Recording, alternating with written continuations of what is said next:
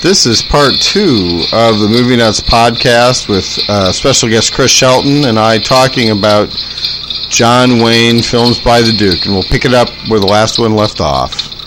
So anyway, The Sons of Katie Elder is kind of a latter-day established John Wayne character movie, but it's just one that for some reason it sort of has all the elements, and I just have really always liked it, and I can't explain why. And I know you have others. You mentioned earlier the Rio Bravo El Dorado combo, but for some reason the Sons of Katie Elder checklists all the latter-day kind of John Wayne stuff for me. Well, I don't quite love it as much as you, but I do like it. It's still a very good film, yeah. You know, I just make that, like, John Wayne for me has given 8 or 9 special performances in the movie, and almost all of them, not quite all of them, but most of them can be John Ford or Howard Hawks. But I do agree that, you know, it's such a great cast. I mean, with Dean Martin, Earl Holliman, Dennis Hopper, James Gregory, who I really like a lot. You like this Manchurian Candidate. Right. A great cast, and that's a lot of fun. Well, I think it exemplifies something we referenced a little earlier, is that version of the John Wayne famous gunfighter character that was developed in Stagecoach and The Man Who Shot Liberty Valance and The Searchers and all that. This is just one of those roles that's sort of typical. He's the gunfighter that we don't really know anything else about him other than that he is this gunfighter, and everyone should be afraid of him. The celebrity reputation. Right, and everyone should be afraid of him. And basically the reason to draw this ensemble cast together in this movie, which is a Henry Hathaway, is that their mother, the aforementioned Katie Elder, has died, and 4 brothers, played by John Wayne as the oldest, Dean Martin, and another. And I know you and I both like Dean when Dean gets to act a little bit, because he's really quite good. Absolutely. For somebody who is sort of, history has painted as Jerry Lewis, the straight man. But when Dean got to play a role with a little juiciness to it, Dean was as good a scenery chewer as anybody around. Absolutely. And in retrospect, something happened with the Lewis and Martin team that they really became for kids only, when apparently they started out as adults in these famous nightclub performances that nobody recorded. But for me, the only reason I could sit through a Lewis and Martin film is because of Dean Martin. Well, and yeah, I mean, their original claim was a Vegas act, which I presume was very adult, because, well, most successful Vegas acts, especially in that day, you know, were, and it was scotch in hand and cigarette in hand and, you know, that kind of thing. Anyway. Yes, and then I guess Jerry Lewis was, at that time, outrageous for running into the audience, pretending he was a waiter that was fumbling over things and yelling and shouting, while Dean Martin would, you know, sing songs and sort of have a sort of smooth repartee. But Dean Martin also, obviously not in movies, but he's a very good improv comments, so he could really think on his feet too. And you're right, there's something that happened in that breakup that people thought at the time, and we're not dating ourselves because this is before our time too, but that Jerry Lewis is going to keep going with, you know, like Paul Simon without Garfolk. He was just going to keep going with his career, and it was kind of the end of Dean Martin. And people liked Dean Martin so much that he's so personable that there was sort of a rooting for him. You know, even though we should be rooting for our own lives, people were rooting for Dean Martin, and he was just a very likable guy. And that does come through. That when he does make a decent film and has a decent performance. Even a film like Airport, that's the most stereotyped written film ever. Dean Martin's good at it, and Dean Martin, you know, is good at Sons of Katie Elder. Right, and would repeat a match with the Duke in another one of our favorites, which again is the Rio Bravo El Dorado combo, which is effectively the same movie, one having Dean as the inebriated sheriff and the other casting Robert Mitchum in the same role. Right.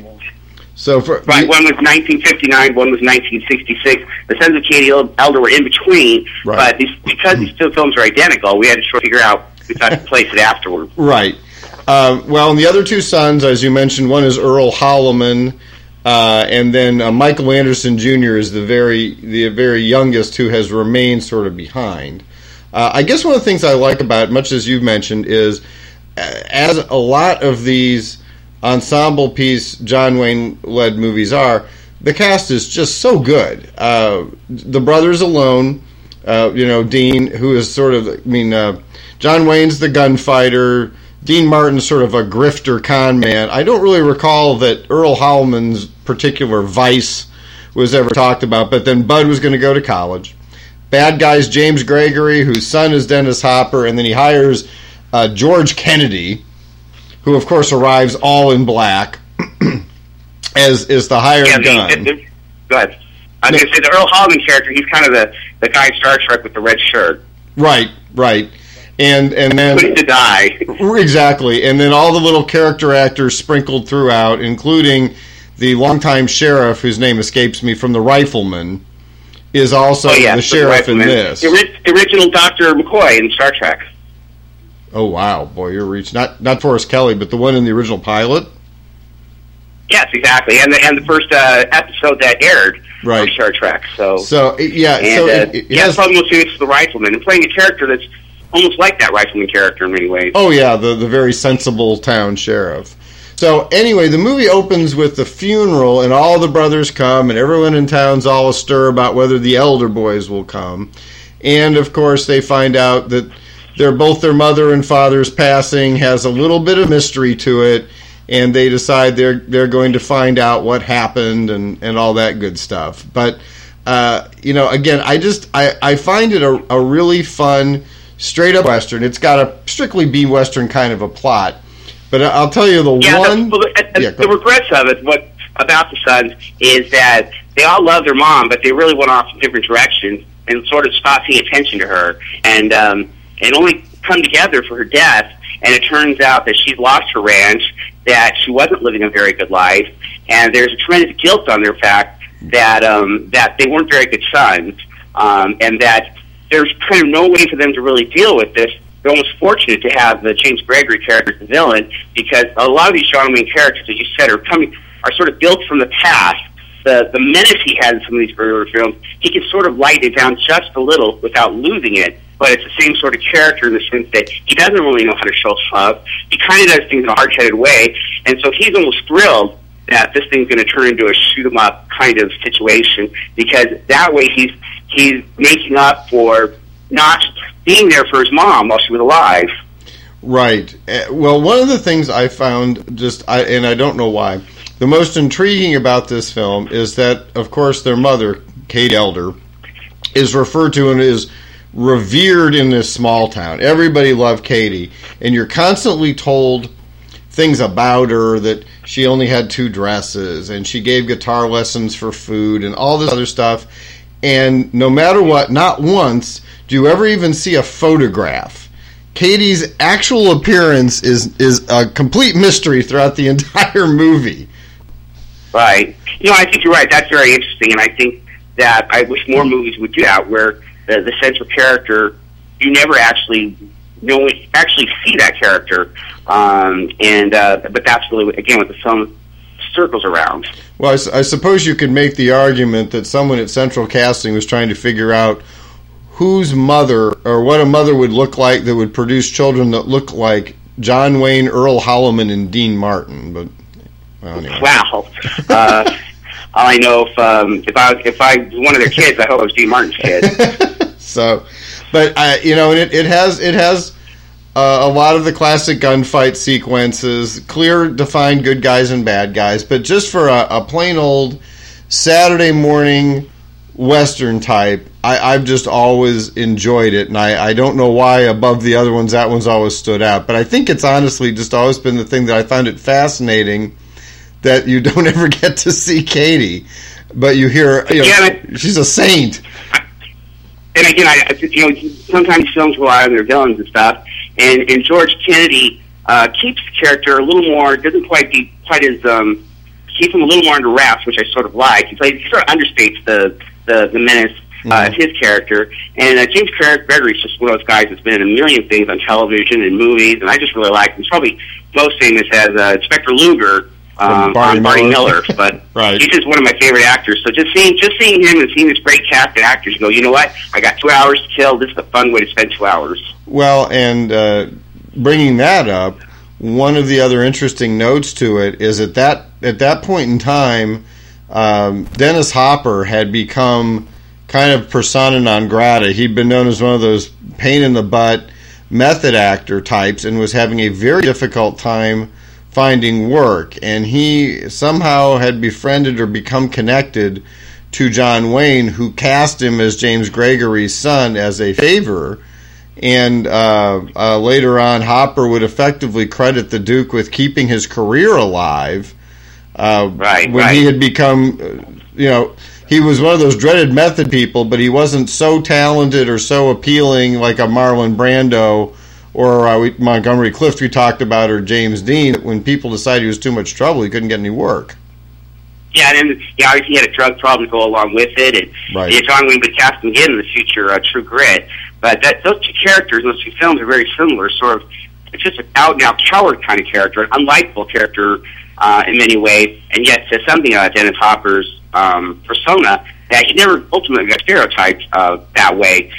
He was one sort of person before those cowboy characters, and he wasn't cast the coward later on. He's cast with sort of eccentric qualities, and then he became the maniac kook villain. And then occasionally he's given a sort of sweet role of redemption. He really has an eclectic career as opposed to someone like John Wayne or even Dean Martin, who we both admire so much, but we don't think of them playing a wide range of characters. And Dennis Hopper gets your attention whether he's only in one scene or whether he's the mainstay. Exactly. Well, and you hit on it. I think the Sons of Katie Elder fits very comfortably in the groove of when John Wayne had become the John Wayne character. And by that, I mean he was even able a little bit to lighten up, because that sense of menace that we had established, that had been established for him, particularly in The Searchers, Red River, Manshot, Liberty Valley, Red River, Stagecoach, all those characters are necessary so that when the John Wayne character appears, you instantly reflect on those characters, and that way, you're right, he doesn't have to be openly threatening. You go, oh wow, this is the guy from the past, and the past is very similar to John Wayne the actor. Right. He could become Ethan Edwards if you just mess with him long enough. Right. So, well, coming from that, and you mentioned the chronology, the two movies that bracket this one are again two great fun ones to watch, which are Rio Bravo and El Dorado, and again they're shall we say strikingly similar. I would say they're the exact. I mean, it's hard to admit they're almost strikingly similar. Even it's the exact same film 7 years later. The John Wayne character, though, is maybe just you can tell he's a little bit older in the relationship with the woman character in the film. Yeah, Angie Dickinson. But other than that, it is the same film, and so really the key when you watch it, I mean, Rio Bravo is just a little more artsy in the beginning because it's about 10 minutes in before there's a word of dialogue, sort of famous opening that's all done through music and sounds. But other than that, we end up going back and forth over the casting. And one thing I think is striking that you and I are doing this, actually, it's kind of fun when you watch Siskel and Ebert. It's really fun when they disagree. And so I would actually be totally okay when you and I disagree on something. Maybe that'll be funner. But one of the things that we agree upon, as much as we love Dean Martin, is that his character is replaced by Robert Mitchum, and Robert Mitchum all but steals the show. In El Dorado. Right. Well, to give the 3x5 card version, essentially both movies center around the idea of a drunken sheriff who has no respect from the town, ends up holding a really, really bad guy, and his gunfighter friend, played by John Wayne, has come to town and helps him resurrect the respect and keep this guy.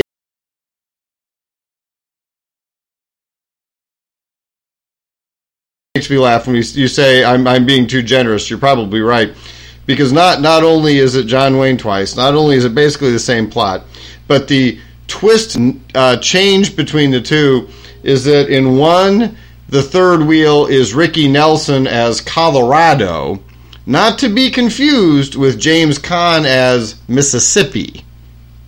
Right.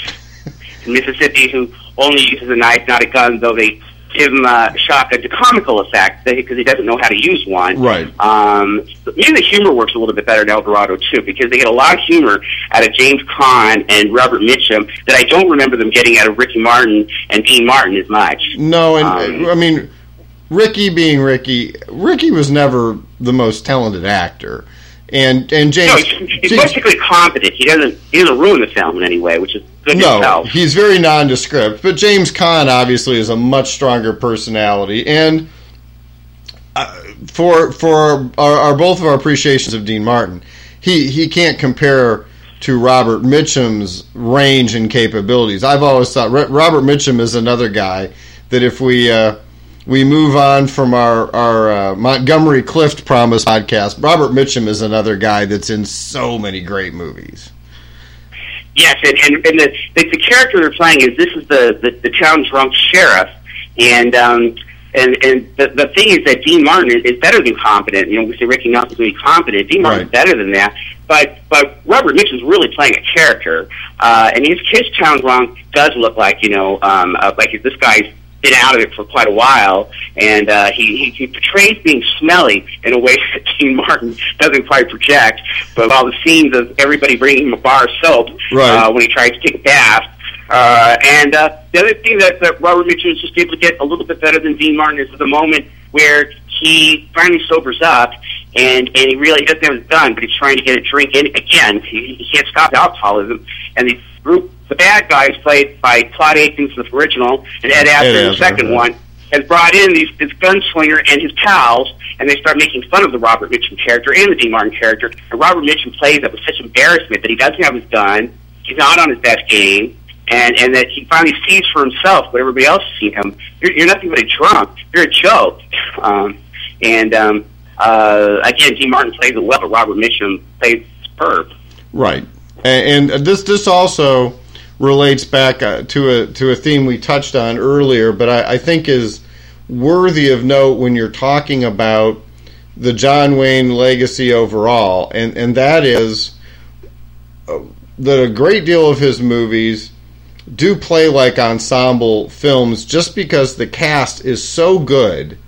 And when you start rattling off names of actors who are in some of these movies that could obviously carry films by themselves, but evidently the idea of working with the Duke was so appealing that Robert Mitchum and Rod Taylor and Kirk Douglas and all of these people are in movies with John Wayne in this sort of, I guess I want to call it comfortable John Wayne period, where he's playing that character you described so well before, where the menace of the prior movies is there, but he's got this comfortable version of the known gunfighter, celebrity guy who comes to save the day, and everyone around him gravitates to him.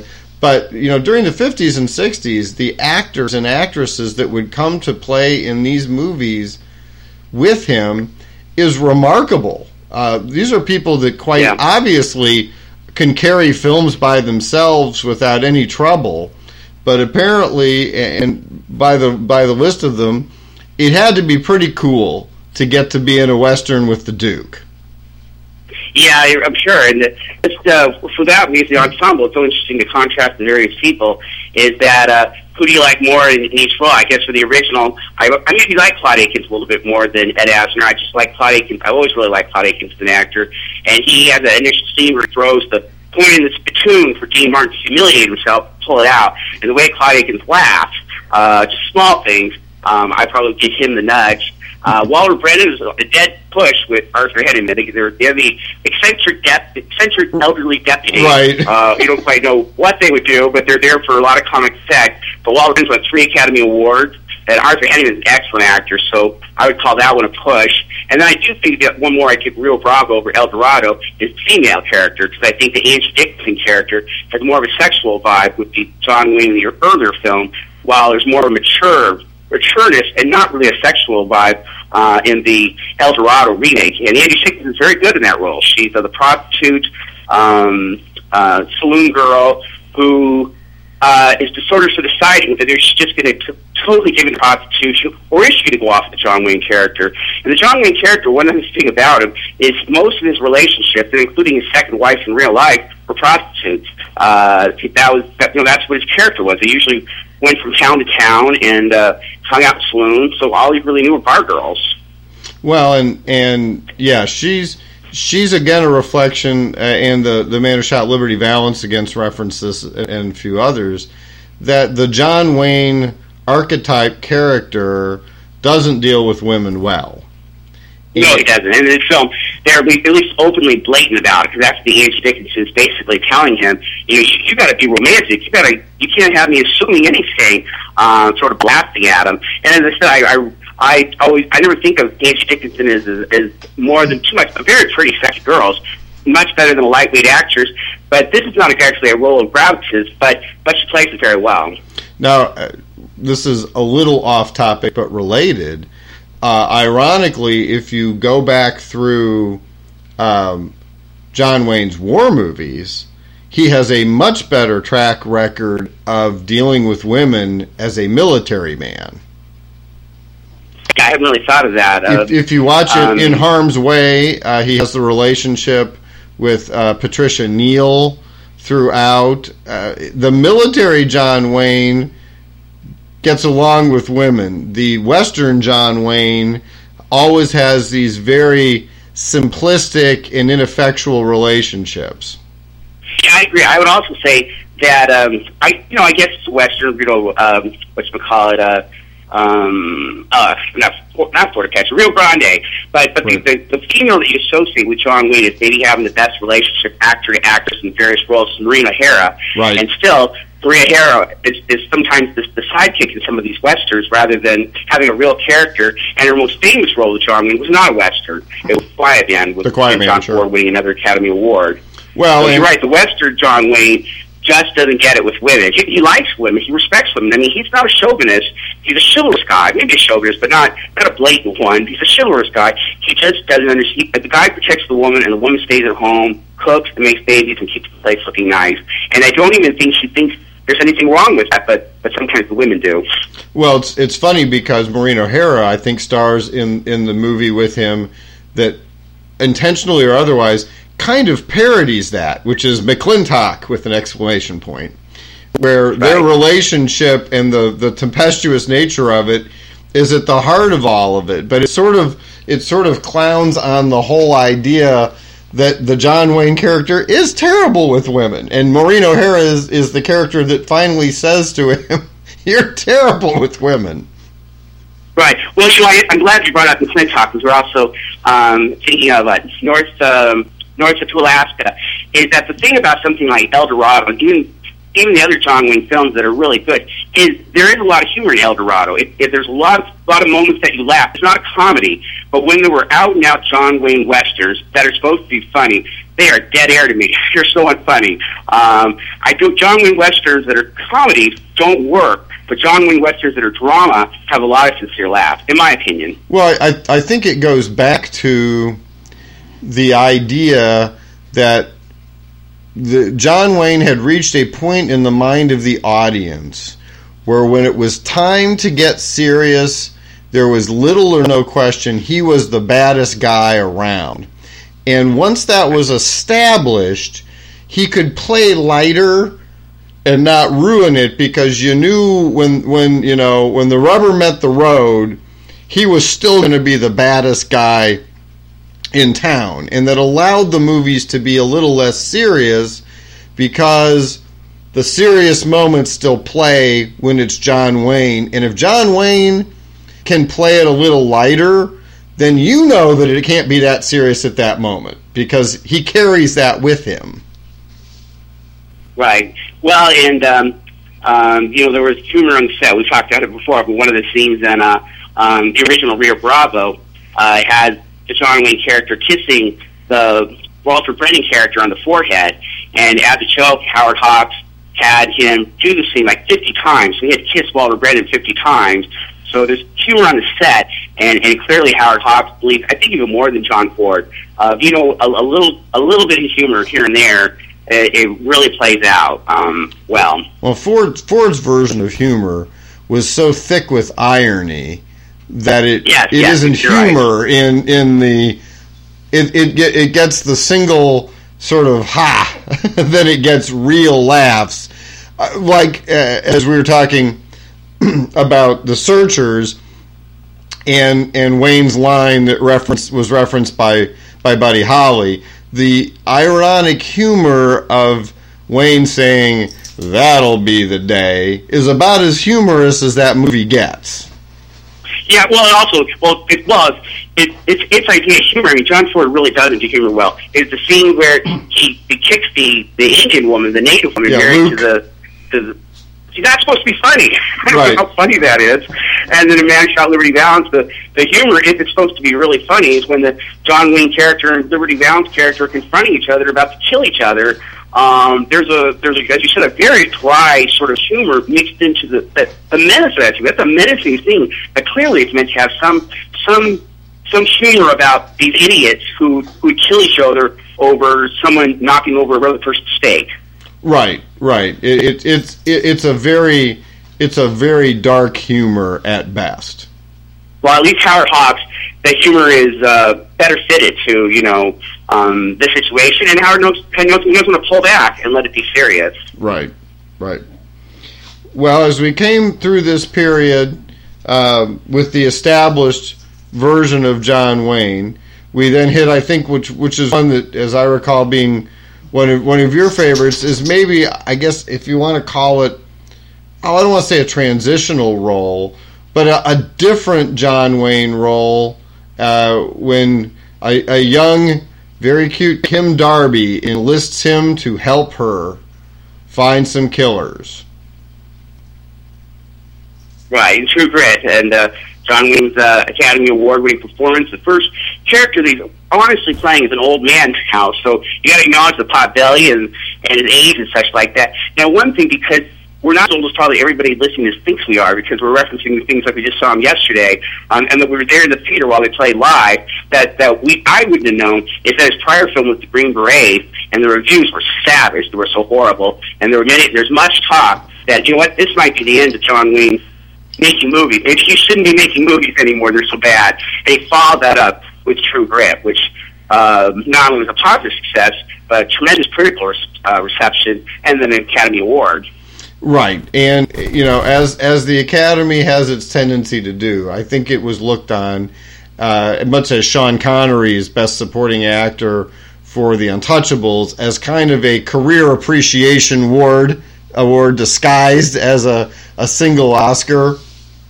I would call that. I would do a mixed one on that one, because they finally got around giving somebody like Paul Newman an Academy Award for a film I didn't like. The Verdict, and at least the John Wayne film that he received is a good film, and at least it is a character. He is playing someone different than these other characters. I agree that there's definitely a build-up that has something to do with why he won, but I also think it wasn't a clunker Academy Award like some we've seen, where we go, oh, you know what, they're just giving him for all the cast films.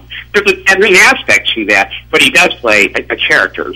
Well, yeah, and a bit of a more irreverent, ribald version. I think, as you allude to, it's an aged version of the John Wayne stereotype, and a little more, like you say, pot-bellied and vulnerable, but that aspect of it is played a little bit more for humor to deflect the fact that he may not, he may no longer be the scariest man on earth. Right. That in fact, why he's still got that same reputation, but he's finally got to a certain point, like a ball player, where now the people are starting to think, you know what, this guy's kind of lost it a little bit. He's lost his fastball. He really should have hung it up a little bit, which is kind of funny, because that's what apparently people are saying about John Wayne, the actor. But just like the Duke, don't underestimate this man. Don't underestimate his Western character, and don't underestimate the actor. Exactly. Now, have you seen the remake, the Coen Brothers True Grit? I haven't, and you're probably telling me I know you have. I just can't bring myself to see the remake, but the reviews were fantastic. I love Jeff Bridges, and you're going to say why I should watch it. It's really well done, and it doesn't take very long to stop thinking about the John Wayne version. I mean, I like the John Wayne version just fine, no issues at all. But they are so very careful to not play on it, and Bridges is great, and the story is effectively the same, but it's a much more moody movie, and True Grit's a little bit the John Wayne version is sort of a spirited, highbrow Western type, and Rooster Cogburn is a very larger-than-life, ultra John Wayne. And the Rooster Cogburn that Jeff Bridges plays is a bit more nuanced, which is not to take that away from John Wayne. The John Wayne version plays for the 70s comeback role that it is, but for this now post-Fargo, post-No Country for Old Men, Coen Brothers world, it plays well. Well, you've also said to me that you believe that Jeff Bridges' character might actually die in the film, while the John Wayne, even going after the three villains at the end, one of them being Robert Duvall, you really think, you three sons of bitches, John Wayne's going to come out and kill all three of you. Right. But you say with Jeff Bridges, you're not quite that sure he's going to survive it. His flaws seem far more detrimental. I don't know how many flaws you can give John Wayne to make him not feel threatening, which is sort of a segue to the last movie I know we want to talk about. But it's tough to make John Wayne vulnerable. And Jeff Bridges spends about a third of the movie making you wonder whether or not if his horse takes a sharp turn, he's going to slide right off the back of it. Right. Well, what did you think of one thing I read that, again, I haven't seen the film, so I can't have an opinion, but I was so disappointed to hear about the great reviews about the girl that played Maddie in the remake, and that she was so much better than Kim Darby, because I thought Kim Darby was terrific in the original True Grit, so I was thrilled having her put down in order to build somebody else up. What did you think of the difference between the two Maddie characters? The young girl whose father was killed, and she wants honorary son of a bitch as a bounty hunter, and share and hunt the guy down and kill her father. Right. Well, the two actresses. They both use the phrase, which is the title. I'm told you have true grit. I wouldn't be so critical of Kim Darby because, again, as you're talking about, in the context of the 70s True Grit version, she's cute as a button, and she's supposed to be, and she's cast that way, and she has that sort of wide, doe-eyed look throughout it, but so when those moments come that she's got to be tough, that very angelic face sort of plays it. And I also think that, I can tell me where the other actress is different. I thought she played very well. I thought she didn't overact, that in fact she's so hurt that she wants to cry in private, but not in front of people. She feels like she's got to be really hard-headed, but I think the vulnerability is still there. As I said, I wish they didn't need to put her down in order to build somebody else up. Right. And in the humor of True Grit, the funniest scene is with Strother Martin when she negotiates a horse down to the point that Strother Martin is willing to give her money in the horse just to get rid of her. Right. In this one, I think here's what I would say the difference is. Yeah. Because John Wayne is Rooster Cogburn, Kim Darby doesn't have to worry, and there's no use in Kim Darby worrying whether or not John Wayne is up to the task. I mean, she could, but it wouldn't fly. Right. And because Jeff Bridges is so questionable, the girl has a much bigger role in sort of glancing over at him throughout the movie and saying, "Are you sure you're really up to this?" And so the role just has greater depth because of who you're playing off of. But no, right. That's probably a lot of truth to that. Yeah. I mean, but no, I think if you watch it, you'll enjoy it because I think you will very quickly dissociate it with the John Wayne version because of the way it's presented. But yeah, again, I wouldn't discredit the Kim Darby version, but she hired John Wayne, so we all kind of know John Wayne's going to find a way, and the girl in the new one hires this broken version of Rooster Cogburn, and there's a lot of question whether or not she's thrown her money away. And I just don't think, however many ways you try to twist that, as long as you pay John Wayne, pretty tough to get around the idea that he's going to make it work. And in the other one, you can do it. Go ahead. Yeah, in the other one, it might be different, and you can tell me whether I'm wrong or right, because I haven't seen one of the films, so I can't judge it.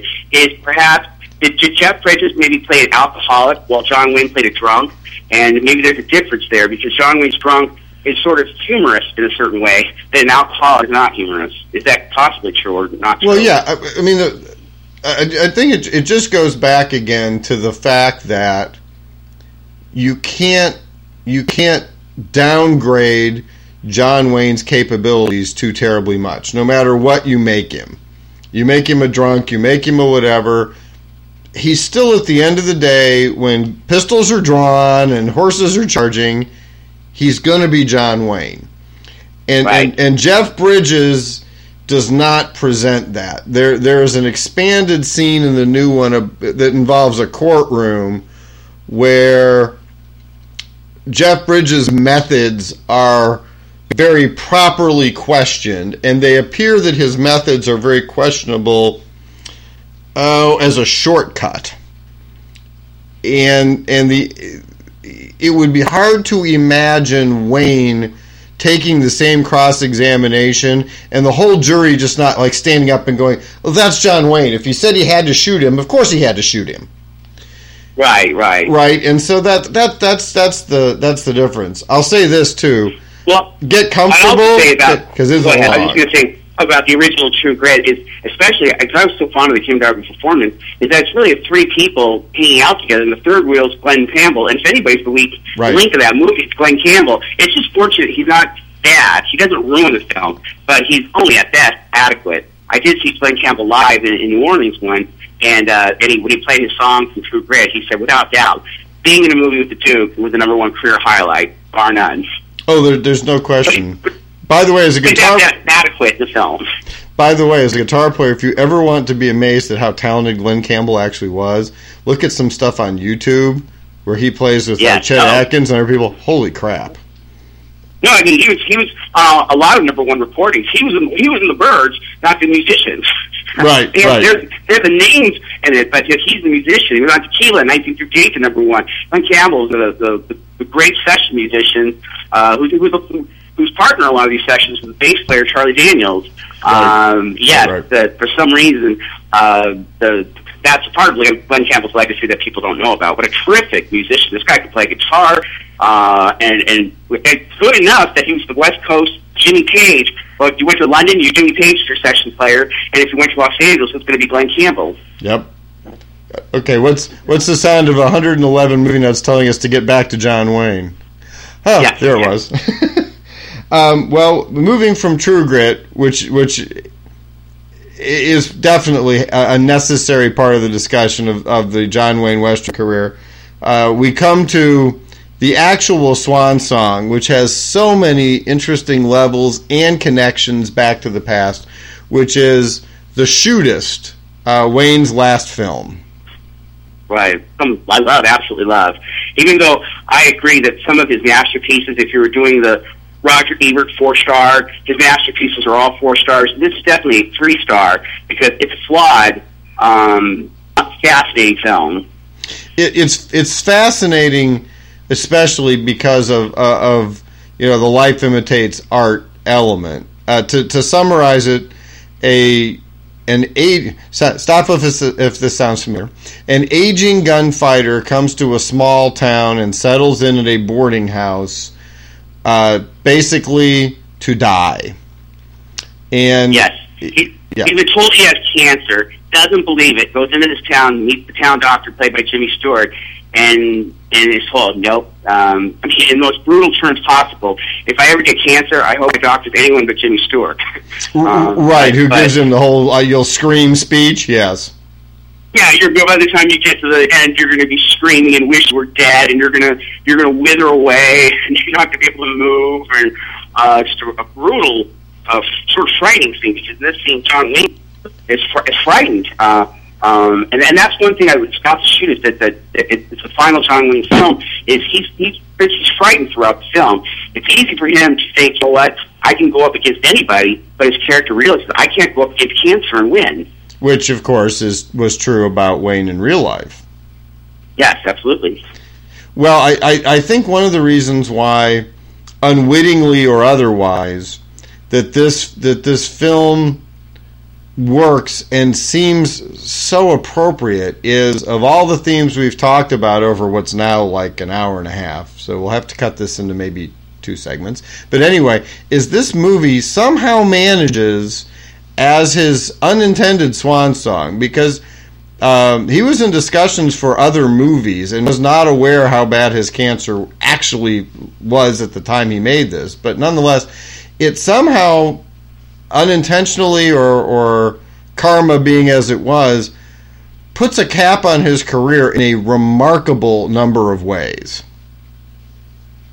Yes, it's I always assumed he knew he had cancer and was dying as he was making the film, but apparently he did. And if that's the case, this should have been his Academy Award. He was very ill, but there was not. My understanding is that he did not look at this as his almost certainly last film. Yes, but of course, we know that that's his last film. Correct. But he looks bad. He does not look. He looks bad shape. You really sort of have to look at that character and think, I don't know if he could do another Western. I don't know what he could do, because his character, doesn't give him a lot to do but be the tough guy a lot of these things. And he's not. It's finally his number's up. Well, and interestingly, I don't know how this was chosen, but Don Siegel, who made some of the great action movies ever, including the original Dirty Harry and the very first Invasion of the Body Snatchers, was the director of this. And apparently they clashed a bit about how to present it, because Wayne wanted it more understated, and Siegel's raison d'etre, as it were, was to be more action-oriented. But the movie has an interesting blend, again, of medium action throughout most of it, but again, the Wayne character continues to give off an exceptional sense of menace. Yes, but this is definitely a film where Don Siegel's mistake was not just going with the strength of the film. The strength of the film is the John Wayne character, knowing in his own mind, 8 Days to Live. The Jimmy Stewart character tells him basically, "Hey, you better commit suicide, or you're not going to die." So John Wayne sort of gets into his head. It's going to be his final 8 days. He's going to read a newspaper for that. All that's kind of interesting, actually. But unfortunately, then Don Siegel decided to have a shoot 'em up at the end. So the John Wayne character draws 3 different people with different agendas, including Richard Boone, to kill him. And unfortunately, that plot device. Why would these 3 guys show up at the same time, sit in different sections, just to have John Wayne go at it one more time? They really would have been better off just one villain instead of 3. Well, and yes, you're right. The ending confrontation is contrived, and plus, I don't know if they were unable to get any higher list people who would be willing to be part of the end of John Wayne, but effectively he is surrounded by television villains at the end. Richard Boone, Hugh O'Brien, the third. And Richard Boone was a very good villain in The Searchers. Not so great remake, but in Big Jake, he was the villain, and a very good villain, I thought. Yeah, I mean, Richard Boone has that sense, but his greatest fame being Paladin on TV. But it's funny, given that the cast, again, as usual, surrounding the Duke is terrific. His landlady is played by the aged but still radiant Lauren Bacall. Her son is Ron Howard. Right. And then John You don't see Lauren Bacall have a lot of great roles post-1970, and this is one of them. Well, it makes you wonder a little bit, because at that point, Lauren Bacall roles were very few and far between. I think she's in Murder on the Orient Express and a couple other things. What, other than her friendship with Wayne, would call for her to play the central role and play it magnificently, because her love-hate relationship with John Brooks, the character of John Wayne, really makes the movie. She becomes the conflict of his life. Why is he a gunfighter? Why is he only known as this bad person? And she constantly confronts him with it. And that he's ruining her business because they realize there's this killer there, and she's barely making it. And here she's got to baby him. He can't even stand up in a bath, get in the bathtub. He can't get himself out of the bathtub. And this guy, is killing her business. He lied to her about who he was. So she's pretty angry with him, but there's the compassionate edge in her that she has to take care of him. Well, and that's another one of those. That's a tough role, and a Lauren Bacall can pull it off because she is angry but never whiny, and she's compassionate without being melodramatic, and it all comes to a head on, as you referenced, that eighth day, where he sets it up, where he tells the sheriff, played by Harry Morgan, to let Richard Boone out, and the word gets out for Hugh O'Brien. He knows he is leaving to die, and their goodbye conversation is very short and to the point, but it works. Yeah, no, it's so transcending film because we know what happened, and it's hard to believe that it's not John Wayne, the person, saying goodbye to Lauren Bacall, the person, in real life. And I guess it wasn't. You know, they were acting, but it doesn't feel like acting. It feels like these are two people, and we're keying in on their conversation. Right. And the fact that he was able to get someone of her caliber to be sort of she's pretty much the moral barometer of the movie, and when he bids her goodbye, there is a higher level sense of recognition of it, and she acknowledges it, and it's a very simple scene, but it shows you what a couple of very capable actors can do with a very, very simple scene and very, very simple dialogue, but the tone and the expression and the inflection. But yeah, I mean, in retrospect, Lauren Bacall said goodbye to John Wayne for all of us. Yeah, it really was. And her character has more reasons to be, upset with the John Wayne character because she has a son, Gil, played by Ron Howard, and the Ron Howard character increasingly wants to be like the John Wayne character and becomes attracted to guns, which the mom is very opposed to. And the other interesting thing about the John Wayne character in that movie is that's for the first time it's really essentially ultimately an anti-gun film. That John Wayne character for the first time starts questioning, gee, is it really right for this young guy to grow up with guns? But do I want him to be like me? And when he finally has the death scene, shot by a bartender in the back, not the three guys, he killed the three guys. The bartender gets him. The gun's laying next to John Wayne. He can't speak. He's just about to die. The Ron Howard character steps over, picks up the gun, and is he going to be like another gunfighter, or what's he going to do? The Ron Howard character throws the gun away. John Wayne nods to him, you did the right thing, and then dies. Right.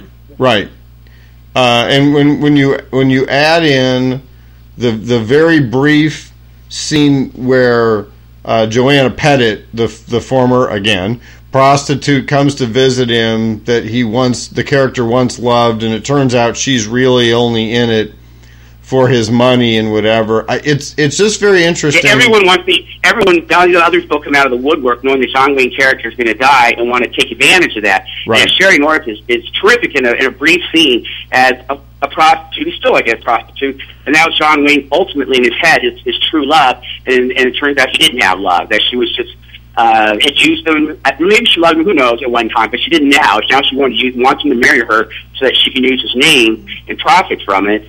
And then there's another great one scene by John Carey, who was in Stagecoach, Man Who Shot Liberty Bound. Fantastic in both those roles. He is fantastic, as Roger Ebert says. The role he was born to play, a mortician, and he's the mortician who walks in on John Wayne getting a haircut and tries to bargain for his body so that he could show it to people after he's dead, and then just throw the John Wayne's character in a box. Right. The promises almost he plays it so sleepily funny.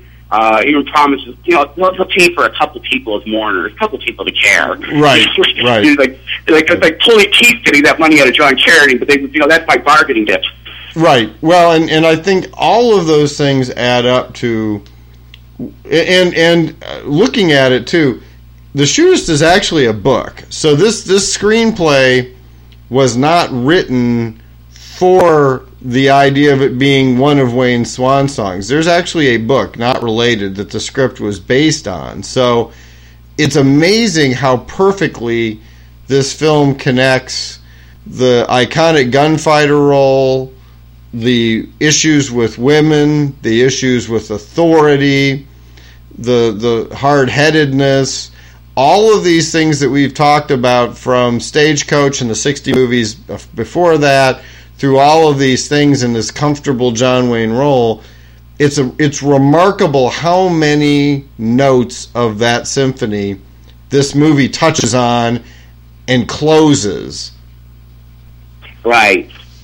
And I think it's just that what people just didn't know that was going to be John Wayne's last film. And I think if people absolutely had known that, the critical reception at the time would have been different. Instead, it was looked at as a fine but flawed Western, and it's really just him dying. And then you know it's his last film that you say, this was an incredible performance. And it brings out Lauren Bacall, wow, what a great performance. And then these character actors are finding their role. Scabby Crothers, has a small part, but he's very affable in the movie. No, it's an incredibly fitting end to the life and times on screen of a movie star. And so if you're remotely interested in the movies that we've talked through, save that one, because it really should be watched last. Post these others, because I think it's far richer, because you're right, on the surface it's a fairly tepid story. I mean, if that movie isn't made by John Wayne, it's a two-star yawn. It's the acting and it's the acting ensemble and the acting of John Wayne and Lauren Bacall that elevates this to a much higher level, which you and I sort of brought around. What kind of John Wayne Western could somebody like who doesn't like Westerns? And I think this is possibly one of them, other than you might not like last 5-7 minutes of a shoot 'em out, but you might like after the shootout when John Wayne faces his final goodbye. Right. It's certainly not as diverse from the Western genre as The Man Who Shot Liberty Valance, but it too is a very human movie. He's so remarkably vulnerable in this film in ways that, again, mirrored real life. But it really is interesting, because ultimately he's still John Wayne, and you still have the feeling that he's going to face down these three people, and he's going to succeed because he's John Wayne, and that's what makes it play so well, that he kills these three gunfighters, and the flippin' bartender shoots him in the back. Right. And I think one of the things that ultimately is just a small mistake, but I realized that final, the plot device is an homage. They actually start the movie showing his various film roles that he's played, and it's supposed to be the John Wayne character, which show that the character, as it's grown, as it's moved along the plot, and the plot of Stagecoach has John Wayne going to face these three men and gun them down. And I think that was an homage to have him do it one more time, and I just think it was a mistake, but I could tell that's where, obviously, the Stagecoach, they were trying to show that even though John Wayne was 60th film, they're sort of saying that was sort of the beginning of his fame, which it was, and that's the character that you start with, is the John Wayne character. The Ringo Kid, the Stagecoach, is the beginning of it, the beginning of his fame career as a gunslinger, and the Shootist is how he's going out.